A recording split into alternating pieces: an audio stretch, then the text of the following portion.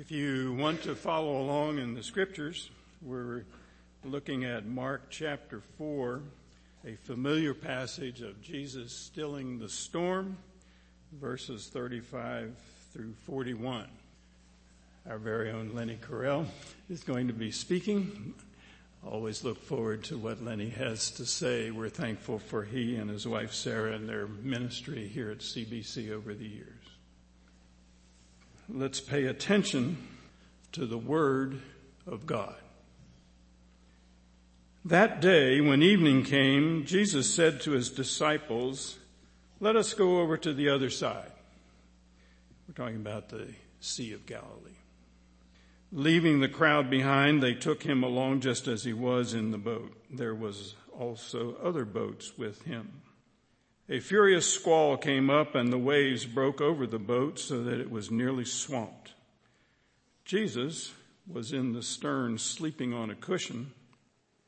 The disciples woke him and said to him, "Teacher, don't you care if we drown?"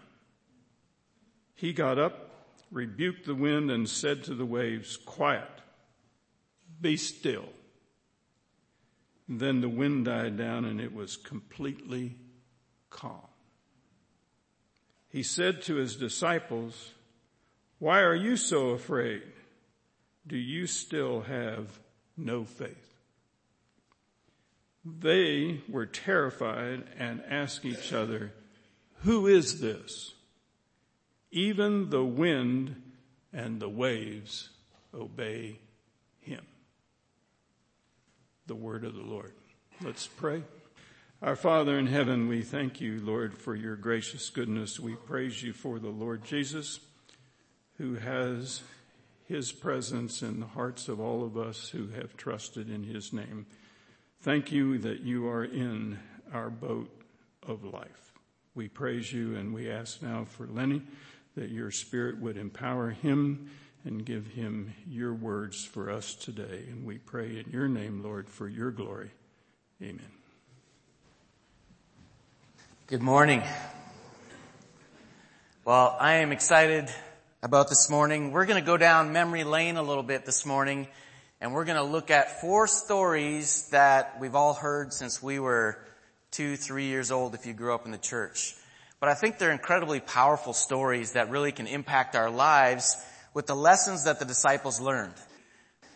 I know that most of us, if not all of us, have been on a boat. And for me, that is one of the most relaxing things in life, is to get on a boat when the sea is calm or the river's calm or whatever.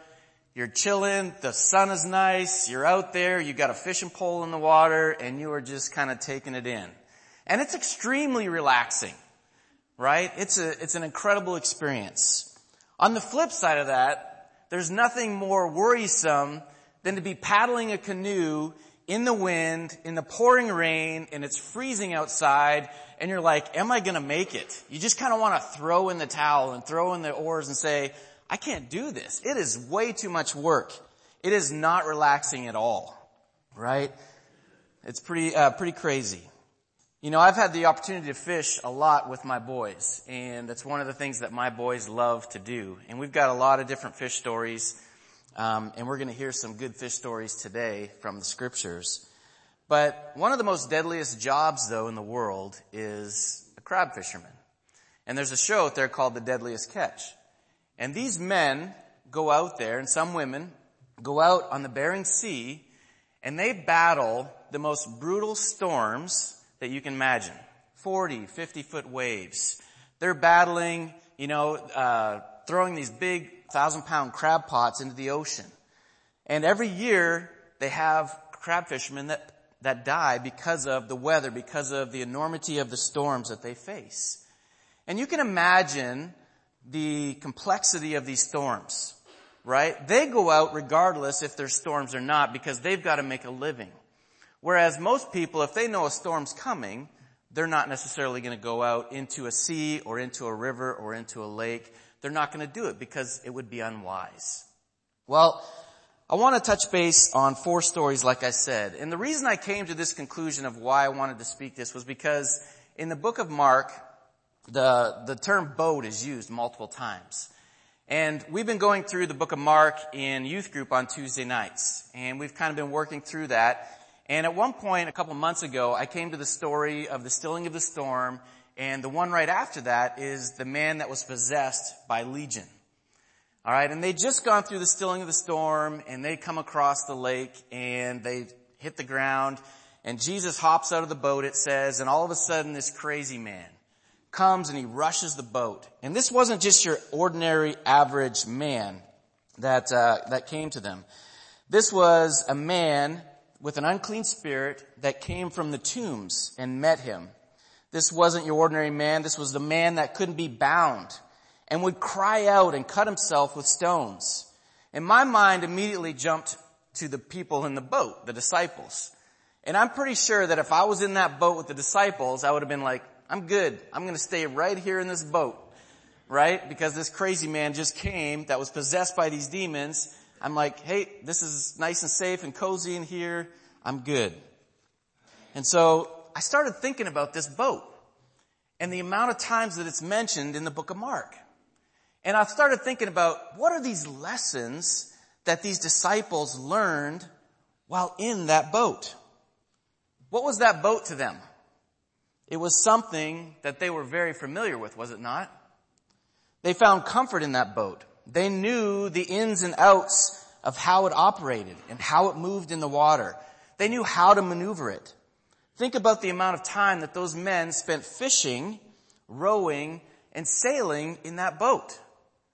At least 4 that we know of were fishermen that were disciples, and possibly 2 more, which we'll see here in a little bit in the end of John, where it talks about, the other 2, Thomas and the other one, they go out with them fishing.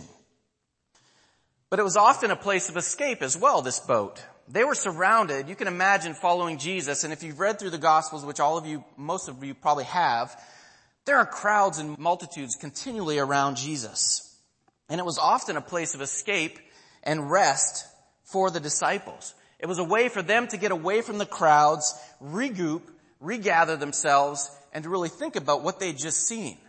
Imagine the conversations that were had on that boat in their times of relaxation where they're like contemplating, wow, Jesus just fed 5,000 people? Wow, did you see him heal this person over here? Think about that. It was also their occupation, right? At least 4 of them and possibly 2 others were fishermen. And it was part of their calling, right? They were mending the nets. So as I began to think about this, and as I began to think about the fishermen and the disciples and their interactions with Jesus on the boat, I started kind of contemplating and thinking through the different passages that we're all familiar with regarding the disciples being in that boat. So what I'd like to do is I would like to look at these 4 passages together. And I know it's a lot, but hopefully we'll cram it into a short amount of time, and hopefully there'll be good lessons that we can kind of pull from. And I want you guys to think too, if you were a disciple and all the lessons that you've learned through that boat, do you think you would go back in the archives of your memory when you're in the book of Acts and doing all these things and remember the lessons that you learned in that boat? I think multiple times in the disciples' lives, they looked back on their time with Jesus while he was on earth, when they're in the midst of that storm, or when they see Jesus walking on the water, or when they see Jesus saying, hey, throw your net on this side and you'll see tons of fish. Do you think they remember that? Absolutely, I do. I think that fueled their ministry because they saw and knew who their God was. And they knew that in the midst of the storms, in the midst of things where they stepped out in faith, whatever it was, they were reminded of those lessons that Jesus taught them on that boat. So I'd like to kind of work through those with us. Now, if I ask questions in the middle of this, feel free to answer. I'm used to teaching on Tuesday nights with 25 people packed in my little living room, and I throw out a question, and so if I ask a question or whatever, just throw out an answer. It won't hurt my feelings. It's not rhetorical necessarily. But I'd like to start here. The first one, which we just read, which John just read to us, I'm going to read it again, and then I'm going to kind of work through that passage, and then we'll go to the next one. Mark chapter 4, verses 35 through 41. On that day, when evening came, Jesus said to his disciples, let's go across to the other side of the lake. So after leaving the crowd, they took him along just as he was, in the boat, and other boats were with him. Now a great windstorm developed, and the waves were breaking into the boat, so that the boat was nearly swamped.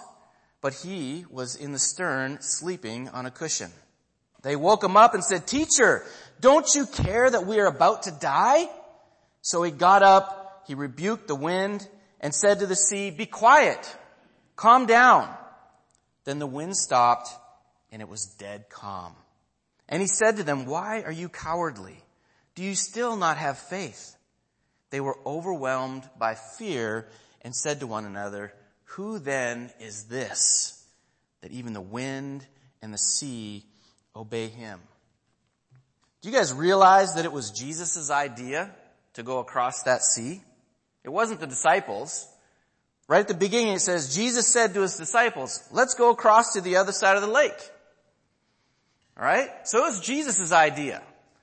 Alright? And his point was really looking forward to what was going to occur on the boat, and then as well, this demon-possessed man that they come into once they get to the other side of the lake. But it was Jesus' idea for them to get into the boat and go to the other side. And when they're in the middle of this lake, what happens?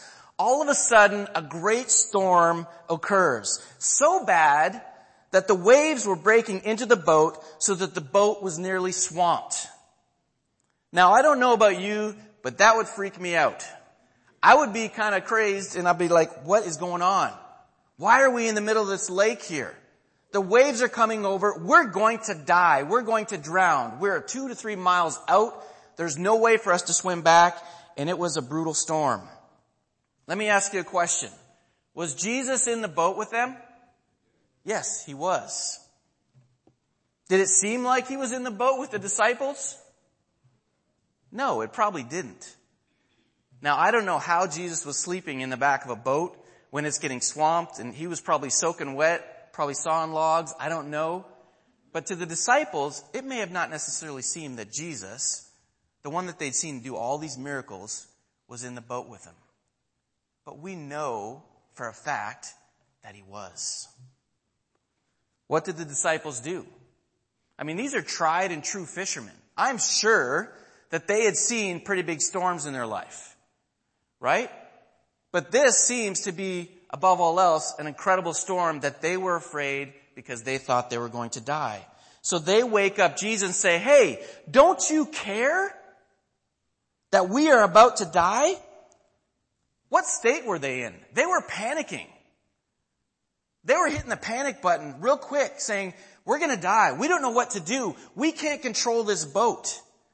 The waves are coming in. We're going to drown." And they wake up Jesus and say, "Hey, don't you care that we're in the midst of this storm?" Jesus wakes up, and what does he do? Right?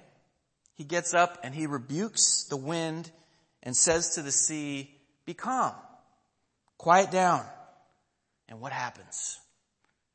This boggles my mind, that instantly the sea and the waves are dead calm. You thought the disciples were afraid while the storm was going on. What's the response when all of a sudden the waves and the wind are just dead? What does it say? It says, they were overwhelmed by fear and said to one another, "Who then is this, that even the wind and the waves obey him?" Their fear switched to fear of dying to realizing, who is this guy? The power that he exhibited, the authority that he exhibits in that boat is remarkable.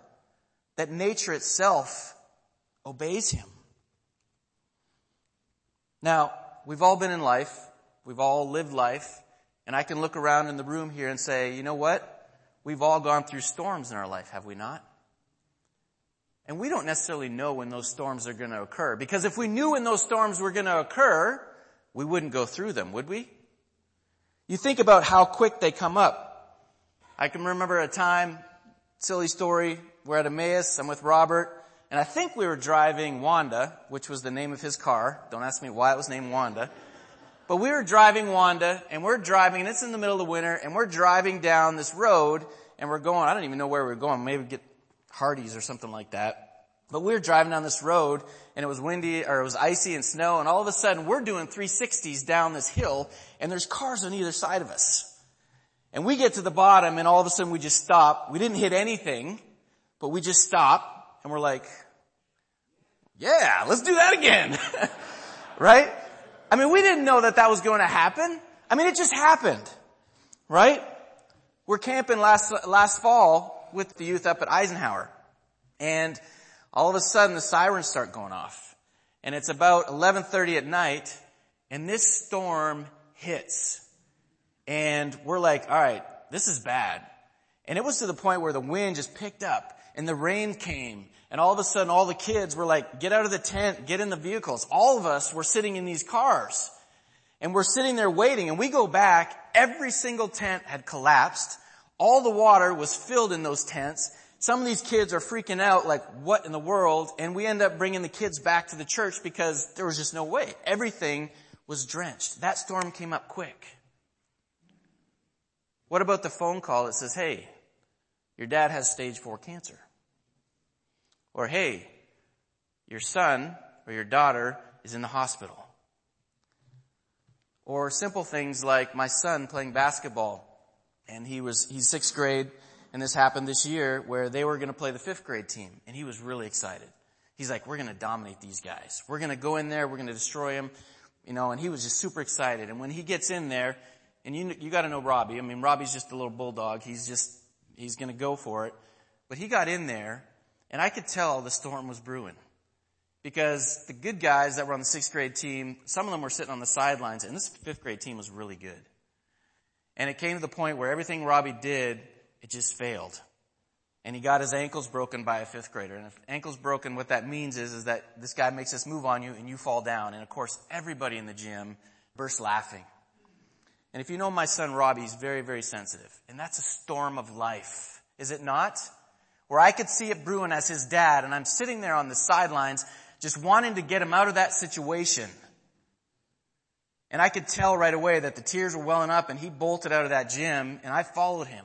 We don't know how quickly the storms arise, but they do arise. And we need to be prepared for those storms. But let me ask you a question. Who led you into that storm? Jesus did he not? Just like he led those disciples into the middle of the sea, he knew the storm was coming. And he led them there so that why? They could see who he was and the authority that he exhibited for that storm. When you're in the midst of the storm, sometimes it doesn't feel like Jesus is with you either. You're like, where are you? Why am I going through this? What's the deal? But we need to realize that Jesus is there. And he is ever present with you in the midst of that storm. And you can trust him with that storm. Do you realize that God is all powerful and sovereign over all things, even that storm? When should you be preparing for the storm? Now, right? It's going to be pretty difficult to prepare for the storm if you're in the middle of it and you weren't prepared for it. Right? Think about that. If the disciples knew that the storm was coming, they would not have gone. Or if they did go, they would have been really, really prepared with life jackets and all kinds of stuff so that they could buff the storm. So if it did overtake them, they would just be able to float their way back to shore. Sea Galilee's not that big. Right? But think about this. We need to be preparing now because we know those storms are going to come. It's a reality. God does not promise us a life of ease. But he does promise us that he is strong and secure and that we can trust him no matter what storm of life we go through. Hebrews 13 says, I will never leave you and I will never abandon you. So you can say with confidence, the Lord is my helper and I will not be afraid. What can man do to me? Romans 8 says, for I am convinced that neither death, nor life, nor angels, nor heavenly rulers, nor things that are present, nor things that are come, nor powers, nor height, nor depth, nor anything else in creation will be able to separate us from the love of God, which is in Christ Jesus our Lord. Pretty amazing. Matthew 7 says this, everyone then who hears these words of mine and does them will be like a wise man who built this house on the rock. And the rain fell, the floods came, and the winds blew and beat on that house, but it did not fall because it had been founded on the rock.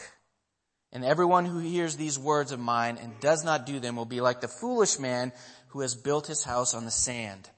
And the rain fell, the The floods came, the winds blew and beat against that house, and it fell, and great was its fall.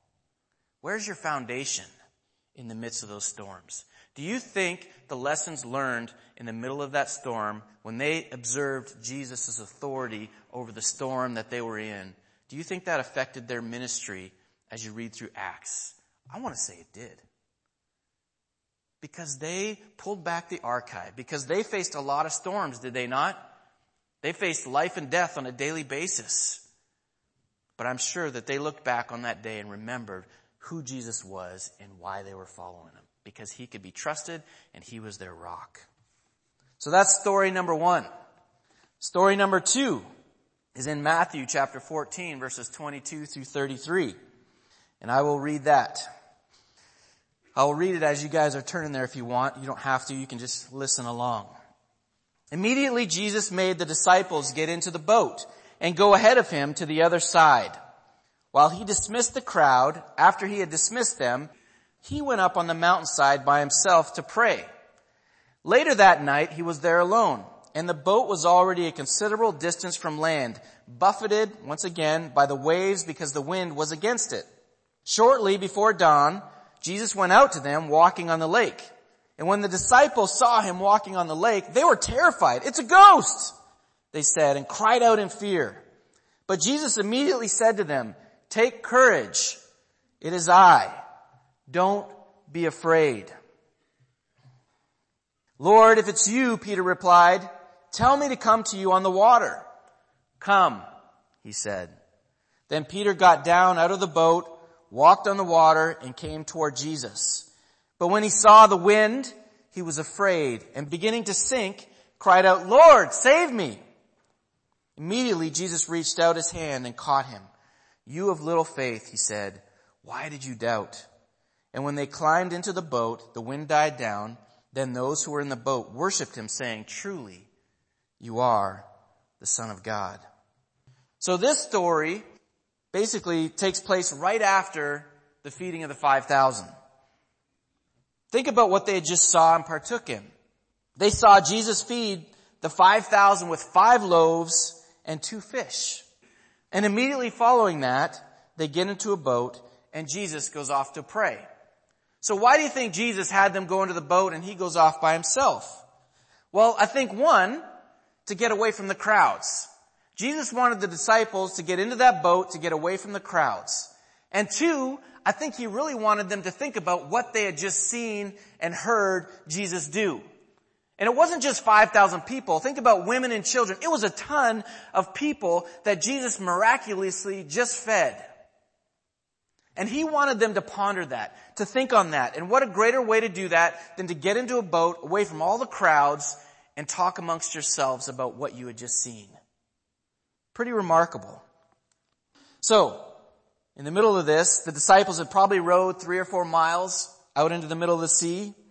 It was the 4th watch of the night, some of the other passages say, which basically means somewhere in between 3 and 6 in the morning. So I'm sure they're probably pretty tired, right? Pretty worn out from rowing. They were in the middle of the sea, and once again it gets windy and more challenging. And I don't know if you've ever been in a canoe or something like that where it is windy. I can remember at camp going out and I was doing my senior canoeing badge, whatever it was.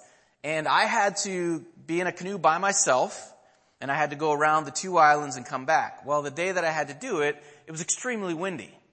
And so it's not the easiest of things to paddle a canoe in the wind where the waves are kind of choppy and you're by yourself. If you paddle on one side, you're just going to do donuts and go round and around and around, right? So you've got to know how to maneuver that canoe. It's hard work. And so here they were in the 3rd watch or 4th watch of the night, and they're rowing and they're getting tired. And then all of a sudden, Jesus decides to join them, right? Think about that. They're 3.5 miles offshore, and all of a sudden they see this man walking in the middle of the sea. What would your response be? What was their response? A ghost. They didn't know what to do. They were afraid. But how does Jesus respond to them? He says, "It's I. Do not be afraid." And the next challenge is the thing that just boggles my mind. I don't know who all would do this in this room, but basically Peter says, hey Lord, if it's really you, tell me to come to you on the water. Now I don't know what was going through Peter's mind at that point in time. From a human perspective, it was not the brightest of decisions. But Peter, being rich in faith, was like, hey, if you're really the Lord, tell me to come to you on the water. And what does Jesus say? He says one word. Come. So what happens next? Peter gets out of the boat. And he starts walking towards Jesus. And then all of a sudden what happens? He starts getting distracted by all the things that are around him. He's like, whoa, I'm actually walking on the water. And he starts looking around. These waves, they're pretty big. This wind, it's pretty enormous. What's going on? And then Peter, because he got sidetracked, this is one thing that amazed me. He doesn't sink like a rock. How many of you tried to walk on water? You immediately sink and you go to the bottom. He does not sink like a rock to the bottom, does he? No. Peter began to sink when his faith shifted from the firmness of Jesus' word to the instability of his circumstances. And when he did it, it was Jesus letting him sink slowly, and for Peter, that was grace. Think about that. He does not immediately sink to the bottom of the Sea of Galilee. He slowly begins to sink. And that is Jesus extending grace to Peter. It's pretty awesome. How is that grace? What does Peter do? He cries out, Lord, save me! And does Jesus say, sorry, dude, I'm not going to save you? No. There's a word in there that blows my mind, and it is the word immediately. He says, Lord, save me. And Jesus' response was, well, let me read it to you. It says, but when he saw the wind, he was afraid, and beginning to sink, cried out, Lord, save me. And it says, immediately Jesus reached out his hand and caught him. You of little faith, he said, why did you doubt? Here Peter takes an enormous step. He comes because of God's word. And what was that word? It was a simple word, come. And he obeys. He steps out of the boat. But so often in life we get distracted by all the instability around us that we take our eyes off of the word of God. We take our eyes off of the firm foundation and we get distracted and we begin to sink. And then what happens? We cry out to God, and it doesn't say he waits and says, sorry dude, suffer the consequences, you're going to drown. No. When we cry out to God, it says he immediately reaches out and he saves and rescues Peter. Right? That's remarkable. It's awesome to think about that. Peter had faith in Jesus' word, and that word was come, and he stepped out of the boat. Jesus' word is stronger and more powerful than anything we see or feel around us. When doubt comes in, sometimes he lets us to start to sink, but when we cry out immediately, he reaches out to rescue us. And what was the response by the disciples? I mean, these other guys are sitting in the boat and they're watching Peter. They're watching him walk on water. They're watching him walk to the Lord who's out in the middle of the sea. And they see him starting to sink and Jesus rescuing him. They get back into the boat. Once again, the sea is calm. What was their response? Truly, you are the Son of God. What a response. How often in our lives do we step out in faith and all of a sudden we're like, whoa, how did I get here? And we start looking around. I did that in preparation for this message. I agreed and said, yeah. And all of a sudden, why did I do that? You know? I mean, that's the reality, right? So often we get distracted and we start looking around. We're in the midst of this big deal and we take our eyes off of really where our peace and our joy and our foundation is found. And it's in Christ. Truly, you are the Son of God. The next passage is in Luke chapter 5, verses 1 through 11. One day as Jesus was standing by the lake of Gennesaret, the people were crowding around him and listening to the word of God. He saw at the water's edge 2 boats left there by the fishermen who were washing their nets. He got into one of the boats, and one of the boat belonging to Simon, and asked him to put out a little from shore. Then he sat down and taught the people from the boat. When he had finished speaking, he said to Simon, "Put out into the deep water and let down the nets for a catch." Simon answered, "Master, we've worked hard all night and haven't caught anything. But because you say so, I will let down the nets." When they had done so, they caught such a large number of fish that their nets began to break. So they signaled their partners in the other boats to come and help them. And they came and filled both boats so full that they began to sink. When Simon Peter saw this, he fell at Jesus' knees and said, "Go away from me, Lord. I am a sinful man." For he and all his companions were astonished as the catch of fish they had taken. And so were James and John, the sons of Zebedee, Simon's partners. Then Jesus said to Simon, "Don't be afraid. From now on, you will fish for people." So they pulled their boats up on shore, left everything, and followed him. Now talk about a fish story, right? We've all got fish stories, or some of us have fish stories, but this is the ultimate fish story, right? Imagine that. These are true fishermen, hadn't caught anything all night, and all of a sudden, the boats are sinking because they caught so many fish. In this story, basically Jesus transforms this boat into an evangelism tool. Does he not? He takes this boat initially in this chapter, in this passage. He puts that boat out from the shore and he says, "Hey, I'm going to sit on this boat and I'm going to teach." So imagine what he was teaching the crowds. Imagine what the fishermen heard as he's sitting there on the boats and he's proclaiming God's word to these people on the shores. Pretty awesome. Pretty neat scene to see Jesus kind of just sitting on the bow and communicating with the crowds that are on shore. What are the disciples doing? Well, the disciples are mending their nets, right? They're making sure everything's set and ready for the next day, right? This was their occupation. This is what they do. They're on the boat and they had fished all night and they had caught nothing. So they're kind of cleaning up.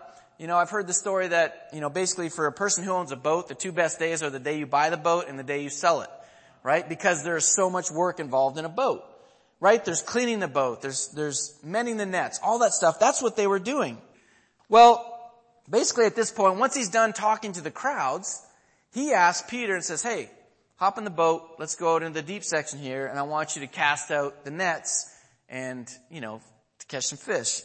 Now, Peter, I'm sure in his mind, he was like, "Okay, I'll obey, but really, I'm a fisherman. We've caught nothing all night. The fish aren't biting. Plain and simple.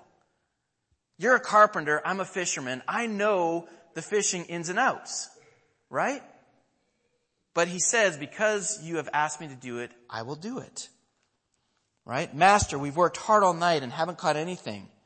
But because you say so, I will do this." And what happens next is amazing.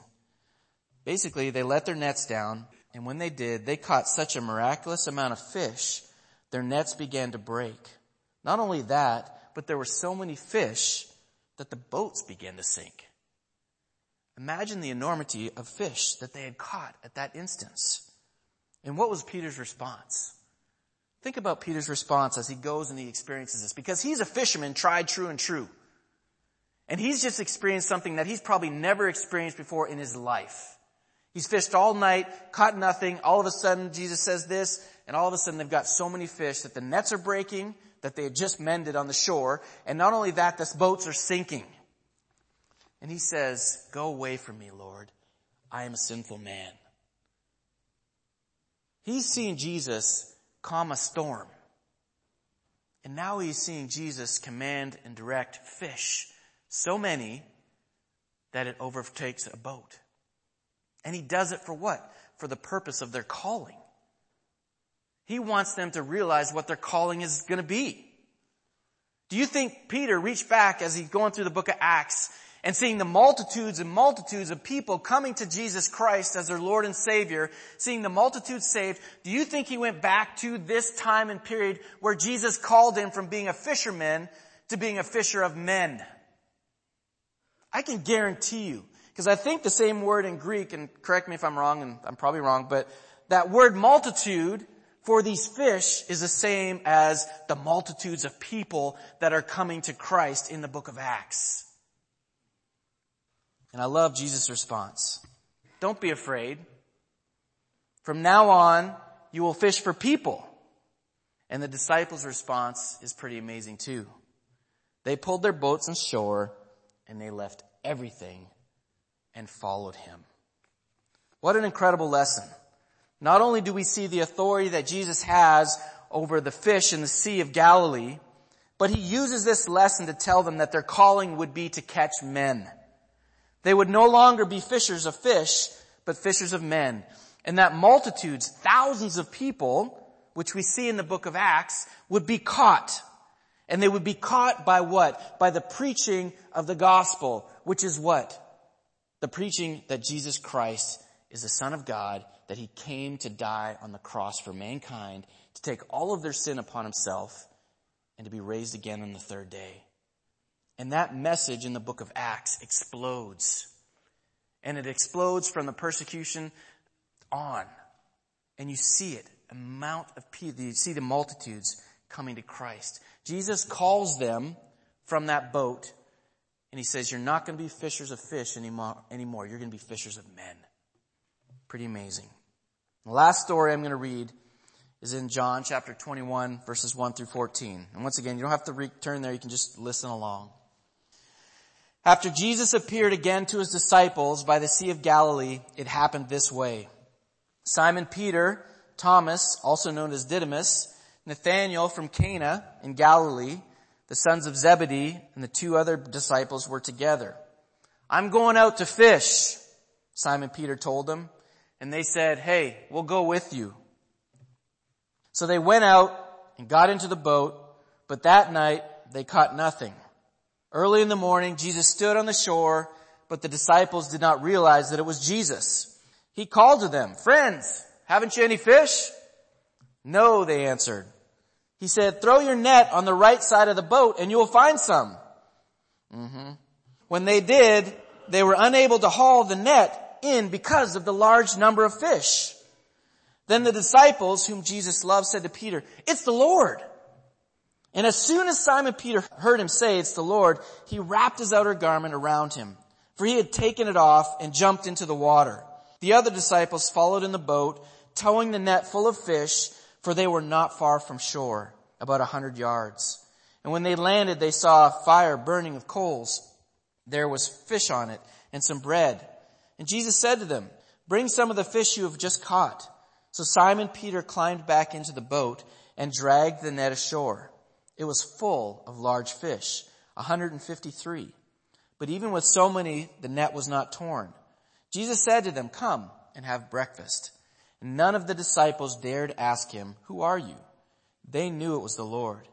Jesus came, took the bread and gave it to them, and he did the same with the fish. This was now the third time Jesus appeared to his disciples after he was raised. This is the last of the four stories that I want to kind of hit today pertaining to the disciples and the boat. This was the third time after Jesus had died that he appeared to them. And I'm sure that you can imagine what state the disciples were still in at this point. They had walked with Jesus. They had seen him do miraculous things. Healing of blind men, healing of lame people, right? Healing of demon-possessed man. They've seen him calm the storm. They've seen him do all these things. And all of a sudden, Jesus is dead. Think about that. They would be questioning and the doubts arise and like, what is going on? But then they'd seen the risen Lord. But I'm sure that they were still floundering as to what was going on. They didn't know what to do. So what did they do? They did what they did best. They went fishing. Right?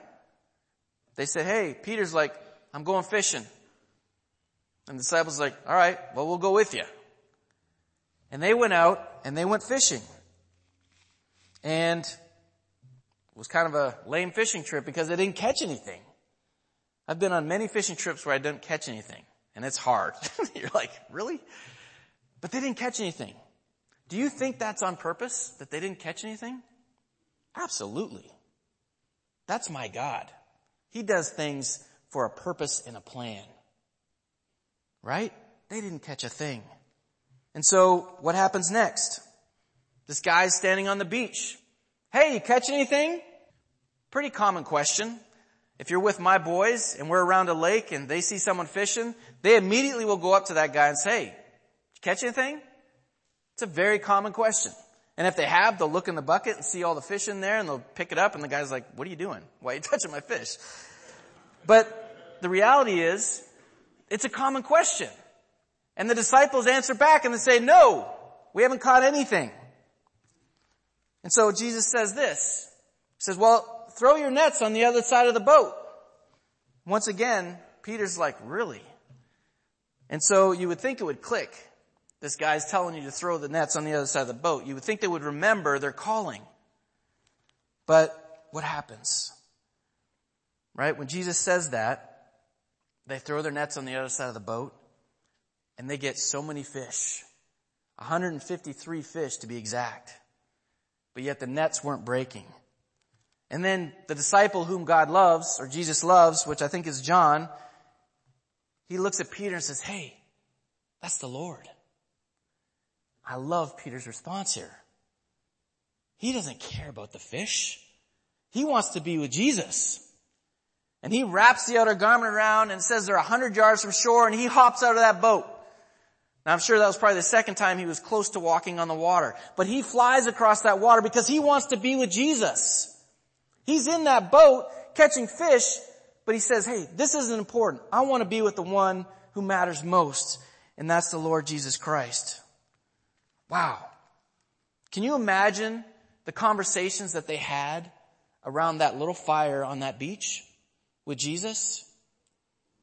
Do you think that Jesus does this on purpose with the fish to remind them of what they are about? They are about catching men, not fish. They went out and did what they always do. They fished and they caught nothing. But Jesus reminded them, "Hey, you're no longer going to be fishing out here. You're going to be fishing on land, and you're going to be fishing for men and women for the Lord Jesus Christ, for my name's sake." And right after this passage, we all know that Peter denied Jesus Christ 3 times. But right after this passage, he reminds Peter of his calling. And he challenges him 3 times and says, "Peter, do you love me?" "Yes, Lord, I love you." "No, Peter, do you love me?"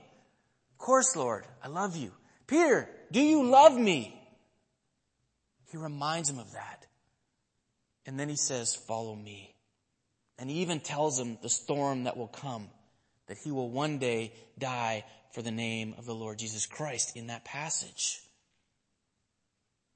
Think about the disciples in the boat and how many lessons, life lessons that they've learned. Let me ask you a question. What is your boat? Is it life? I think it is. What lessons have you learned over time that you go back to, that sustain you in the midst of those storms? I'm sure we all have those lessons that we go back to when another storm hits and we're like, "Okay, God, I've gone through this. I'm going through it again. Remind me of your great promises. Remind me of how you sustained me in the storm that I was in 2 years ago." We need to pull back the archives and remember what God has taught us. I think so often we get going in life and going and going and going that we forget. We get sidetracked by all the stuff around us instead of remembering what God's word was, which is come. Step out of the boat and follow me. It's not going to be easy, but you can trust me and you can walk on water. And not only that, I've called you to be fishers of men. I've called you out of that boat so that you can walk this world and you can glorify my name and share the love of Jesus with the world around you. Whether that's your neighbors, for you parents, other parents in school, whatever it is, that's what God has called us to do. So, I remind you guys, what lessons has God taught you through the years on your fishing boat that you cling to as time marches forward? What lessons have you learned that maybe you have forgotten and need to be reminded of? Are the storms of life that you're going through right now, and there are people going through storms. I can look around a room and I can see Steve. I can see Becky, right? I can see Bob Quinn. Well, I can't see him here, but we all know that he's going through a storm of life. I can see my mom sitting over there with my dad going through cancer and the storm of life that brings. I can look at myself and say, I'm a failure as a father and the storm that is, and how many times have I failed in my desire for my kids to know the Lord and the struggle and the battle that is. Are the storms of life causing you to live in fear? Or in the storms of life, have you found peace in knowing that Jesus is in the boat with you? And He has called you to that storm. And we can find peace in the midst of that storm. Are you being distracted in your life by what the wind is doing to the waves so that you begin to doubt and take your eyes off your rock, the stability for which life is found? If so, do this. Cry out to Christ, to the Lord Jesus. And what does He say? Immediately, He will reach out and draw you back. I can only imagine the times in the disciples' lives where they looked back on those days and the lessons that they learned in that boat. Walking and rowing, facing seas, the communication and the conversations that they had with one another and with Jesus. I'm sure that those fueled them as they went through some storms in life, as we all know in the book of Acts, as they were threatened and challenged on all sides, as they faced death as martyrs. So that's 13 men in a boat. Lots of lessons. And I know that that's very quick to go through those stories, and there's so much more to them. But my prayer is that we're reminded of who our God is, that He has ultimate authority over everything. Not just the sea and the wind and the fish, but He has authority over all things. And He is worthy to be trusted, and we can trust Him with everything in our lives. Let's pray. Lord, You are good and kind. I thank You for Your word. I thank You that You can be trusted. May we in this room show the love of Christ to those that we meet. May You give us a spirit of compassion, of gentleness, of kindness. May You help us in the storms that we face each day to find peace. May we not take our eyes off and look at the instability of the world around us, but may we look at You, the rock of our salvation, and the firmness of who You are and the promises that You've made. May they be at the forefront of our minds, and may we dwell on them day and night. I thank You that You are a God who does not leave us. I thank You that You are in the boat with us, and may we trust You in all things. Lord, I thank You for this morning and for the opportunity to hear Your word. And I just pray that You would encourage us now in Your name. Amen.